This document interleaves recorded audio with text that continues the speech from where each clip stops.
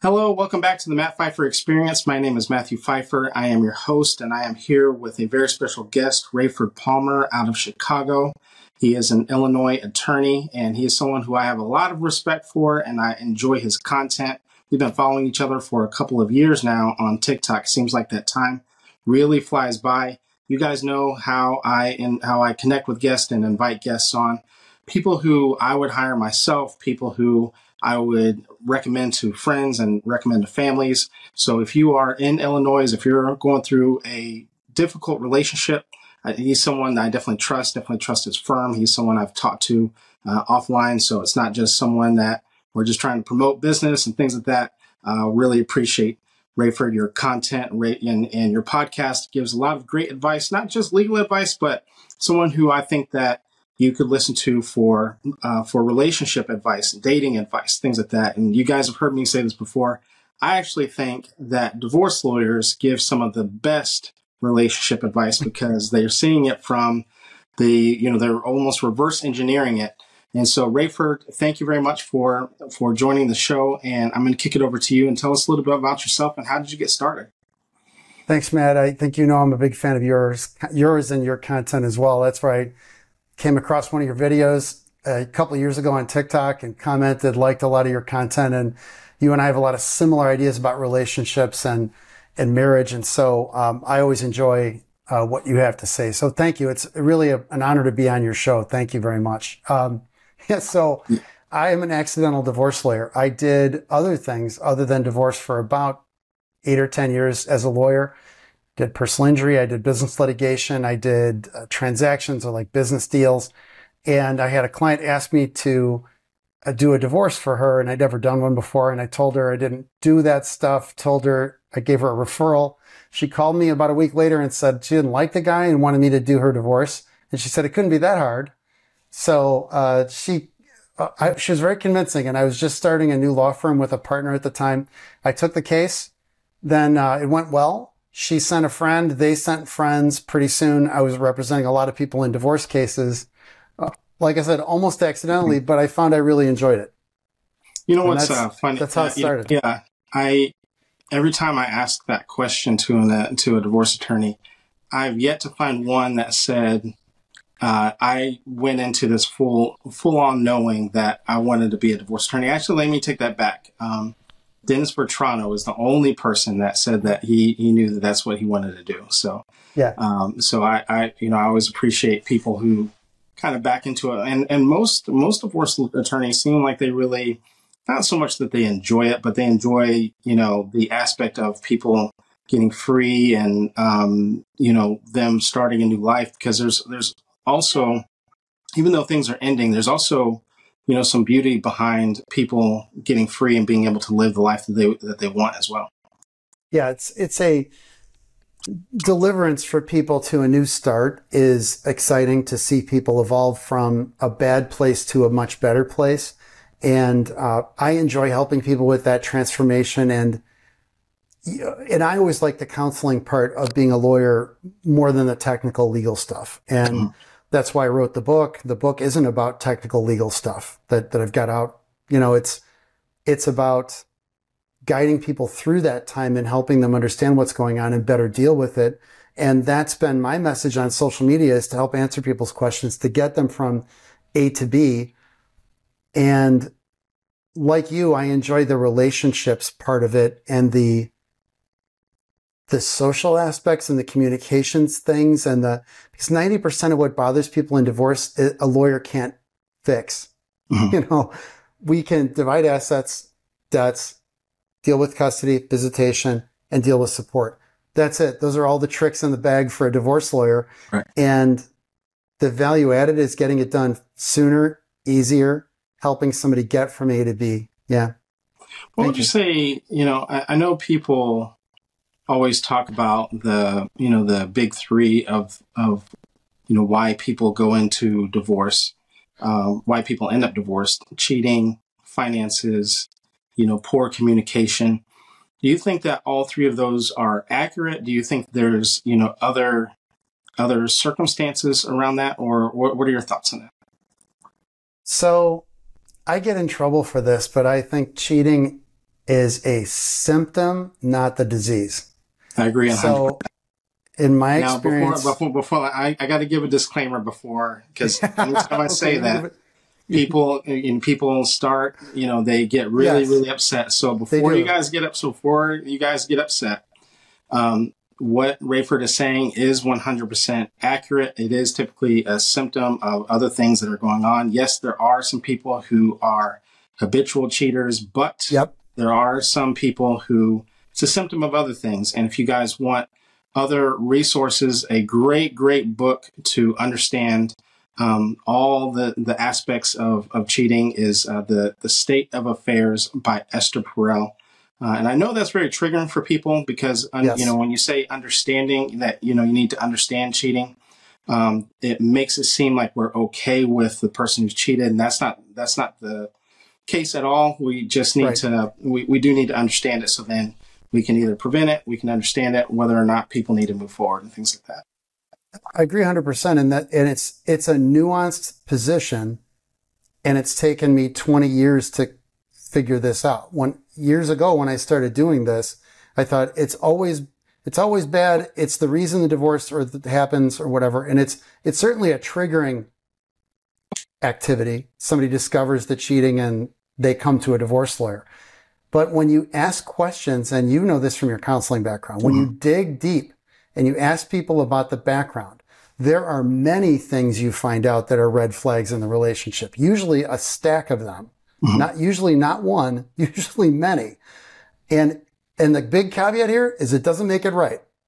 I'm not saying it's not a good thing. It's not morally right, all those kinds of things. But when you say, what is the cause of divorce? It's typically a number and a combination of things for married couples, and in varying percentages between the two people. It's so rare that it's all one person and not a system. Because I do believe in the family system theory, of a marriage and a family, and everybody's part of that system. So in terms of the top three, I think affairs are triggering to get people to come see a divorce lawyer, certainly. And the serial cheater, the one you talked about, the repeat offender, they're just people that shouldn't be married, and they can't be fixed. And that's a different issue. That's almost like an addiction. And it has the same poisonous impact as an addiction. Right. So it's really a different category. When somebody says, well, my husband has an alcohol addiction or whatever, that's an entirely different sort of vampire that drains the relationship, where all the other issues are really subordinate. The big thing is destroying the marriage first. Yeah. It's the biggest hole in the ship. But so let's get back to top three: finance, communication. Sure, big items. But I know poor people who are very happily married. Yeah. Including my parents when they were young. My dad was a soldier, he was an enlisted man in the Army. They had nothing. My mom was a dropout of college. They made it eventually, but they had nothing and they were happy. And there were very happily married poor people, or people that don't, we would consider less fortunate, right? And but communication, absolutely, probably number one, and the bedrock thing under a lot of this. Mismatched values, huge. And changing values, where people aren't having conversations about needs shifting potentially over time, or people not even understanding that they have certain needs and values that have been in them but surface as they get older. You don't know your values with kids necessarily till you have kids. Right. Are there early indicators that you would say, like when people are dating or early on, some indicators that maybe people are able to recognize some of these things, or steer clear of them, or say because we talk a lot about how, people are looking for red flags, and of course no one's going to be perfect or anything like that. But are there any indicators that, like you said, someone may not be able to be married or shouldn't be married, or maybe this isn't an ideal fit? Certainly cheating during the dating relationship. And I've had cases like that where the other person who comes to see me says they cheated while we were dating, but I thought when we got engaged, it would be better. I thought if we got married, it would be better. Literally multiple instances of catching somebody. That's not common. Yeah. But there's some obvious red flags people don't want to believe are happening, and they paper it over and they figure if I add another thing, it's going to go away. So if there are trust issues, well, if we get engaged, then it'll be okay. If we get married, then the guy will be committed to me or the lady. If we have a child, it'll be better. It doesn't make any of it better. Yeah. The bedrock, I really believe times change, people don't. Mm-hmm. Fundamentally, it's difficult for people to change. There's a multi-billion-dollar diet industry because people have a hard time changing their diet, including me. And if that's the case, if it's hard enough to change a habit that's as easy as not eating stuff that we shouldn't eat, imagine other more fundamental things, that are, and this is stuff you've talked about too. And so being upfront with your values and who you are and not hiding that stuff when it's time to discuss it, it's so important to really be upfront about your expectations, your values, and what you're wanting out of the relationship. I talk about the social contract a lot. Mm-hmm. A lot of people get married without laying out the details of the social contract. What is the arrangement between us? Yeah. It's a two-way street. What do you expect from me? What do I need from you? We all think we know. And I got married at 21 the first time. I thought I knew because I sort of had the template of my parents' marriage, but I never saw under the hood of that marriage. It just was good all the time. They're still married, by the way. They did all their discussion behind closed doors. My sister and I never saw any arguments, no debates, nothing, other than trivial stuff like, are we going to McDonald's or Burger King or something like that? So I didn't know that. I thought things just are supposed to go well. You love each other and it's all good. Mm-hmm. Well, then I found out it's not all good all the time. Right. And people have different ways of communicating, the love languages. I didn't know that until I was 45 years old. Right. Do you think, have you seen, during your practice, have you seen a rise or maybe even a decrease with divorced couples that may have met online? There are certainly more of them in the younger generation. There are more folks that met through dating apps and online, I would say, than, certainly before. And so anecdotally, I would say I'm seeing more of the younger generation of clients who have met at least starting with an online service. Mm-hmm. Yeah, that's definitely the case. And I do have a theory that dating is a dying art. Yeah. And I call it anti-social media because it's destroying our social skills. That's very true. Yeah. And especially among kids who don't date anymore. I mean, I know kids in college, my stepdaughter's in college and my younger stepdaughter's in high school. Nobody really dates. And when I was in high school in the 80s, I know I'm old. It was you went on dates and you had a girlfriend, and I had girlfriends in college, and that's pretty rare these days. So the person who might be listening, who might think that they're dating, and they're listening to this and they're saying like, well, what does he mean? When you say that people don't date anymore or they don't go on dates anymore, what differences do you see? So it's much less face-to-face time. It's a huge reduction in time spent together in each other's presence. We actually have to speak words to each other and be in each other's world. So even when my kids were in high school, I have two sons, they're now in their 20s. When they were in high school, their friends lived very close by, and I'd see them typing on their phone. I'd say, what are you doing? I'm talking to my friends. So when I go to their house, that'd be like 4 p.m. Well, I don't need to. I'm Snapchatting them right now. Well, that's an example of anti-social media, which extends to dating now. I'll see a couple at a nice place for dinner, and they're both on their phones. Yeah. They call it phubbing. It's like phone snubbing. I just recently heard about this as a trend now. Mm-hmm. And, but this stuff is happening. People stick their head in their phone. They're not paying attention to each other. They don't have to have a conversation. Yeah. And people get kind of lazy. They stop talking to each other. And this is the thing you're talking about, the communication breakdown. Yeah. And it's so easy to bury ourselves in social media and get those dopamine hits. Yeah. And not have to get a deep dive into talking to somebody and sitting there visualize a fishing boat for 3 hours or something, or taking your time having coffee on a Saturday morning with the other person and just ask them how they're doing and what they think about. And from a therapist perspective, what's interesting is that you find out that you're not even present. And so by the time they get to your office, or right before they get to your office, when, a husband or a wife might say something like, we never spend time together. I don't feel close. I feel like we've grown apart. And the other person's like, what do you mean? We go to date night 3 nights a week and this and that. But you're really not actually connecting, because exactly what you said, you're actually on your phone. You're not actually present. You might be physically there with that person, but you're actually still at work because you're communicating with coworkers, or you're actually with your mistress or whoever it is that you're actually messaging, or you're actually worried about the kids because you're talking to the babysitter and the nanny and things like that. And so, I can definitely see where that comes in. These tech tools are a blessing and a curse. And what you're addressing is this.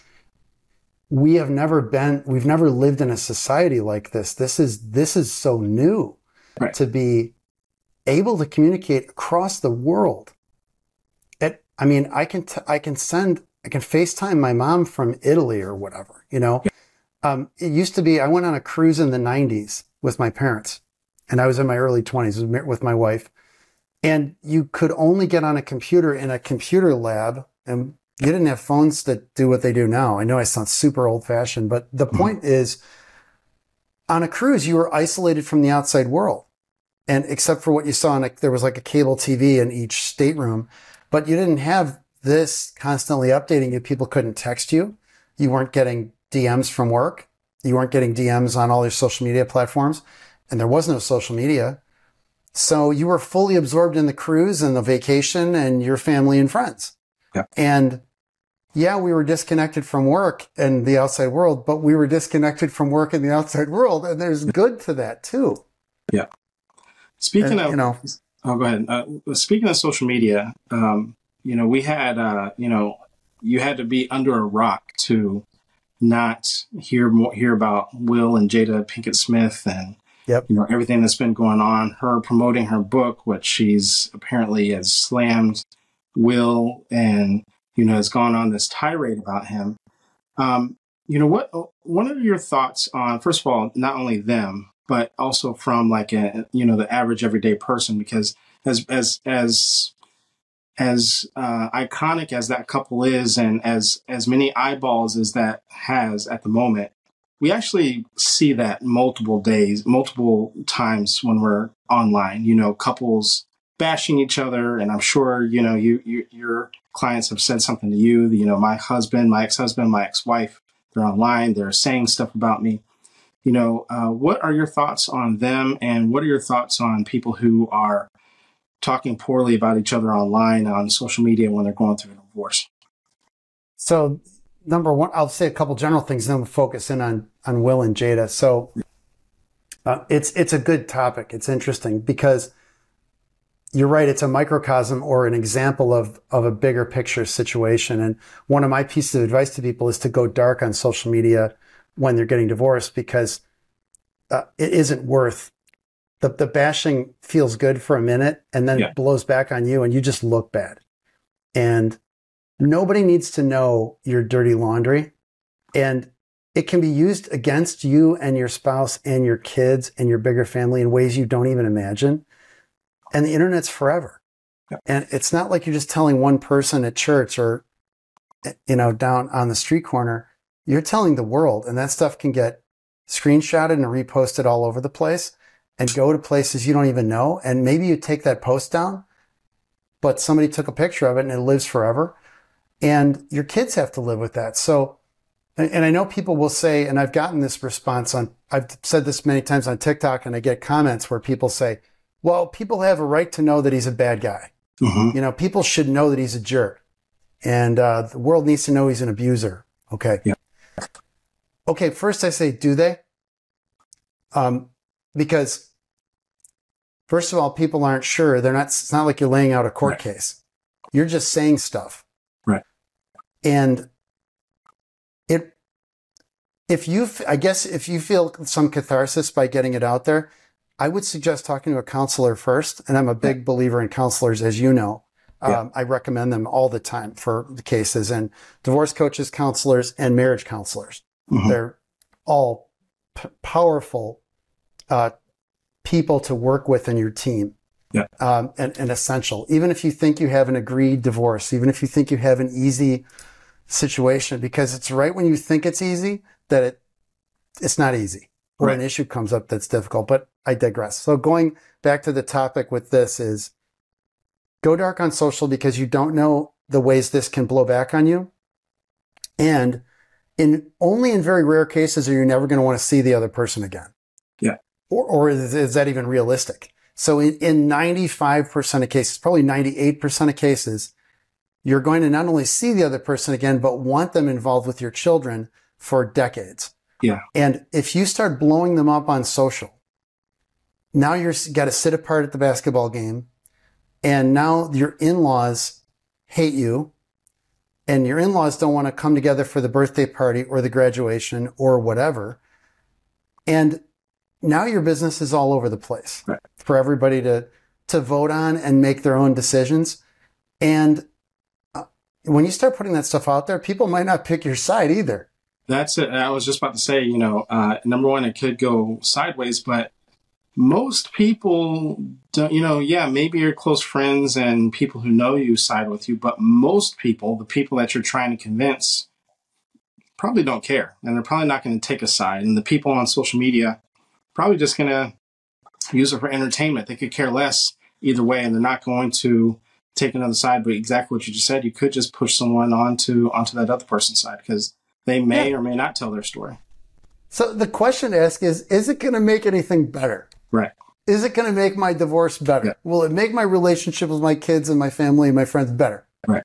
It has a chance of being neutral or worse. Yeah. There's really no better. I heard someone say that it definitely doesn't make it better, but it definitely can make it worse. Yeah, good point. Mm-hmm. Exactly. Yeah. So that's the number one concern is I really recommend people keep it quiet.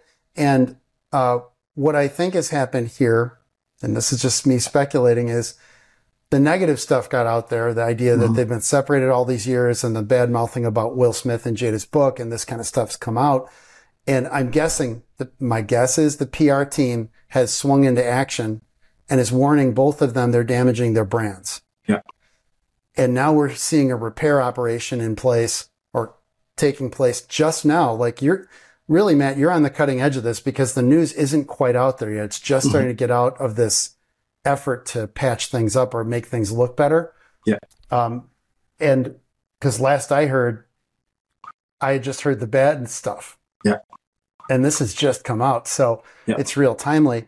And I think it's a PR operation, this is my speculation, to patch up their public images. So let's talk about that a little bit with patching it up and also kind of like from, average Joe's perspective and an everyday person's perspective, because it's very common. I've seen it. I know you've seen it where a couple is, full on, they're headed towards divorce. And then right at the last minute, you have the husband or you have the wife, hey, let's give it one last try. Let's give it one last go. And sometimes, I've seen it happen right before they're signing papers, right before trial, those sorts of things.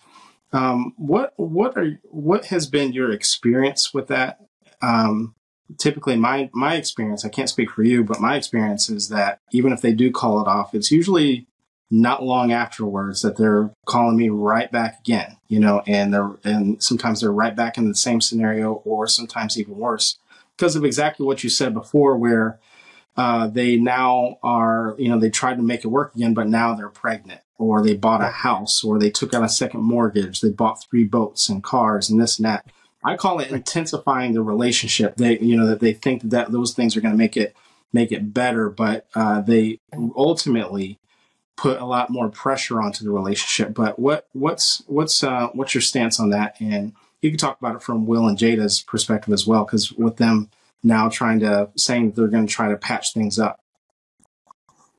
So starting with, I guess I'll address the Will and Jada thing and then talk about the bigger point. With Will and Jada, I think it's a different example or an unusual example because of their star power and their position as celebrities. The reality is probably the first thing that is the negative stuff is probably the reality. Again, total speculation. And this sort of happy talk that's come out recently is probably not real, or it's pumped up for public consumption. So it might not be the best example because I think there are other reasons going on for this. Hey, maybe it's legit and they're really trying to get back together. I don't know. But if you lived apart for 6 or 7 years, it's probably not looking good. Right. And so but to your point, in my experience has been the same. Once, and I'll go a step further. So I always visualize an emotional bridge that both people are walking on. And there's always one person farther across the divorce bridge than the other person. Somebody has been thinking about it for months or years before the other person and has gone through the stages of grief, and they're at acceptance or they're close to it. And that caused them to call a divorce lawyer in the first place and go through the process to get moving. And the person behind them says, I don't like this. I want to stay married. And usually it's the person behind them on the bridge that says, wait, I want to make this work. I want to try to fix the things you're saying are broken. And they either make a good faith effort or part of a good faith effort, or maybe a half-hearted or a failed effort completely, or maybe it's just lip service and it doesn't work out. It's, in my experience, and it sounds like it's very much like yours, once somebody has gotten across that bridge, it's so hard to go back. Yeah. The term I use is dead man walking. Yeah. It takes so much emotional energy. I'm sure it takes plenty of emotional energy to call a counselor. Yeah. They'll call me and they haven't called a counselor yet. And I'm kind of like, are you kidding? You haven't talked to a counselor yet? You should have talked to them years ago. Right. Number one. By the way, one thing I want to say to promote your profession is, if anything, see a counselor earlier. Always. People wait way too long to see a counselor. Yeah, they really do. And a lot of times they wait until you're past the point of repair, where even if there's, because there's so many different, let's use cheating as an example, like what we were talking about before. One of the things that let's say that it was more of a symptomatic thing, like what we were talking about. And there was just a breakdown of communication. One person felt like they were growing apart. Well, that's when you really should see a counselor. But if you get to a point where you now have cheated and now trust is broken, yes, there are circumstances and there are couples that can work through it. But you cause a significant damage, and not everyone can see past it. Not everyone can get over it. And ultimately, sometimes that point, you may have crossed a bridge that you just can't get back to. And so, sometimes the damage is just done. It's that preventative maintenance is a lot cheaper. Right. Fix it. Changing the oil is a lot cheaper than changing the engine. Yeah. And, because it's, if I'd say anything to anybody, it's go see those counselors early, folks. Even when you start feeling a little bad about the marriage, go to the counselor then. Not months and months or years later when the resentment builds up and the communication's broken down and all that. It's too late. And so with that bridge, I've just found it takes so much to call the counselor, getting back to that. It takes so much to call a divorce lawyer and admit that your marriage is broken down. We still put a very high social value on marriage pretty much across many cultures in the United States still. That the pressure is high to stay married, typically. And I'm from a typical kind of suburban family. My parents are still married. My ex-wife's parents were still married. My father-in-law passed away last summer, but they were married for 50, almost 60 years. And the pressure on us, we were both like the golden children of I was the first child of my parents, and my ex-wife was the oldest child of her parents. And we were both nice people, and we both were successful, and we looked nice, and we had nice kids, and we had a nice house, and we weren't supposed to get divorced. Everything's perfect. And so there's still a lot of social pressure, and people don't want to admit they failed at something. Yeah. And especially their marriage, because it hurts.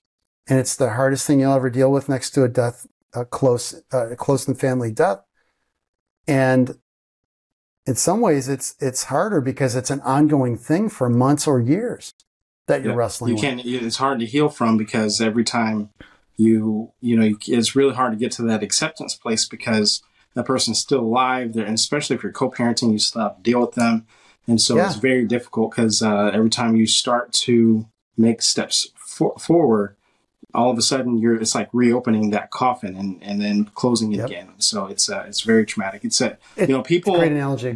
People don't describe divorce as a trauma, but it really actually is. It's actually, it can be very traumatizing for people. And people don't describe it as that, but it actually is.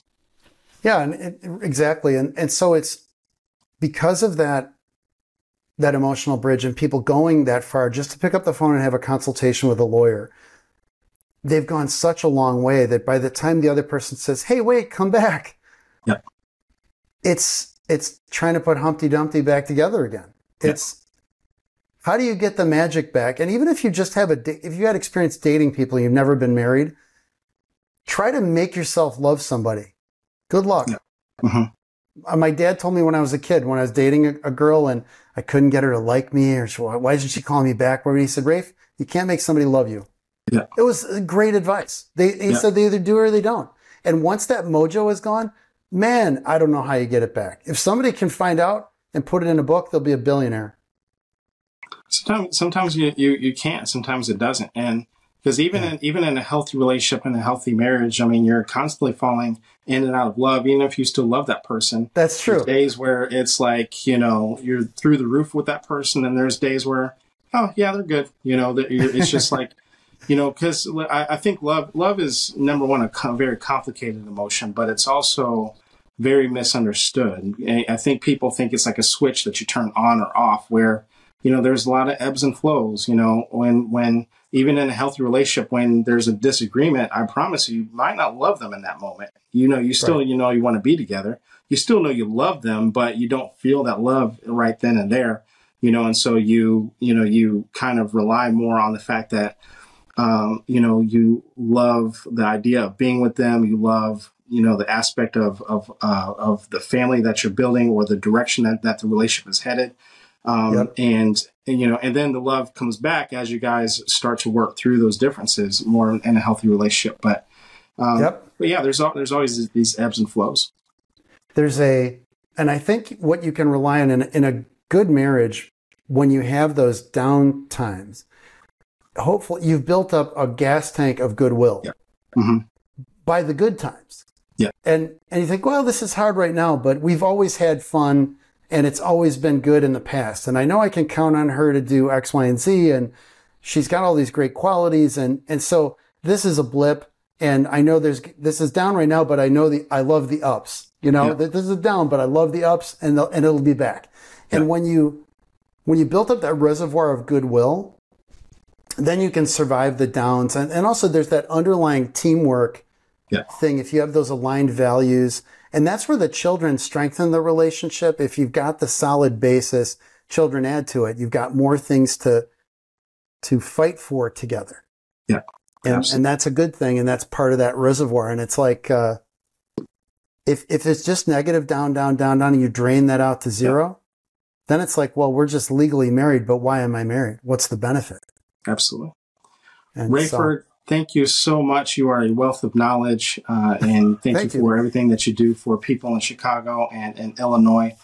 You always have great advice for people who not only are struggling in relationships, but also for relationships as well, for people who are healthy in relationships. So if you are watching this, or if you are listening to this, make sure you go down to the show notes and go down to the comment section. Let us know something that you may have learned from today's episode. Make sure you go and you follow Raiford on all of his social media. Connect with him, ask him for advice. I believe he has a support group that you can actually enter questions in, and he answers them on social media. Very, very similar to the things that I do as well. Raiford, if you could share with people where they can find you at, where they can connect with you at, and then we'll close out. Sure. Easiest to find me is just at Raiford Palmer at TikTok, also at Raiford Palmer Instagram. My law firm is STG Divorce Law. That's like Sierra Tango Golf Divorce Law in the Chicago area. Very easy to Google and find us. And my book is called I Just Want This Done: How Smart, Successful People Get Divorced Without Losing Their Kids' Money and Minds. It's on Amazon. It's a bestseller. But yeah, check us out. I'd love to have people interact. And we have a private Facebook group for Illinois folks thinking about divorce, talking about divorce, free to join. So thank you very much, Matt. I love the work that you do. I really enjoy it. And you provide so much value for people out there by doing these deep dives into these topics that a lot of people really just aren't talking about. And it's so valuable for your audience. And so I recommend anybody who's following me to make sure to join and follow your content as well. So thank you so much. You are welcome. Thank you very much for your kind words. I appreciate it. My pleasure. No problem.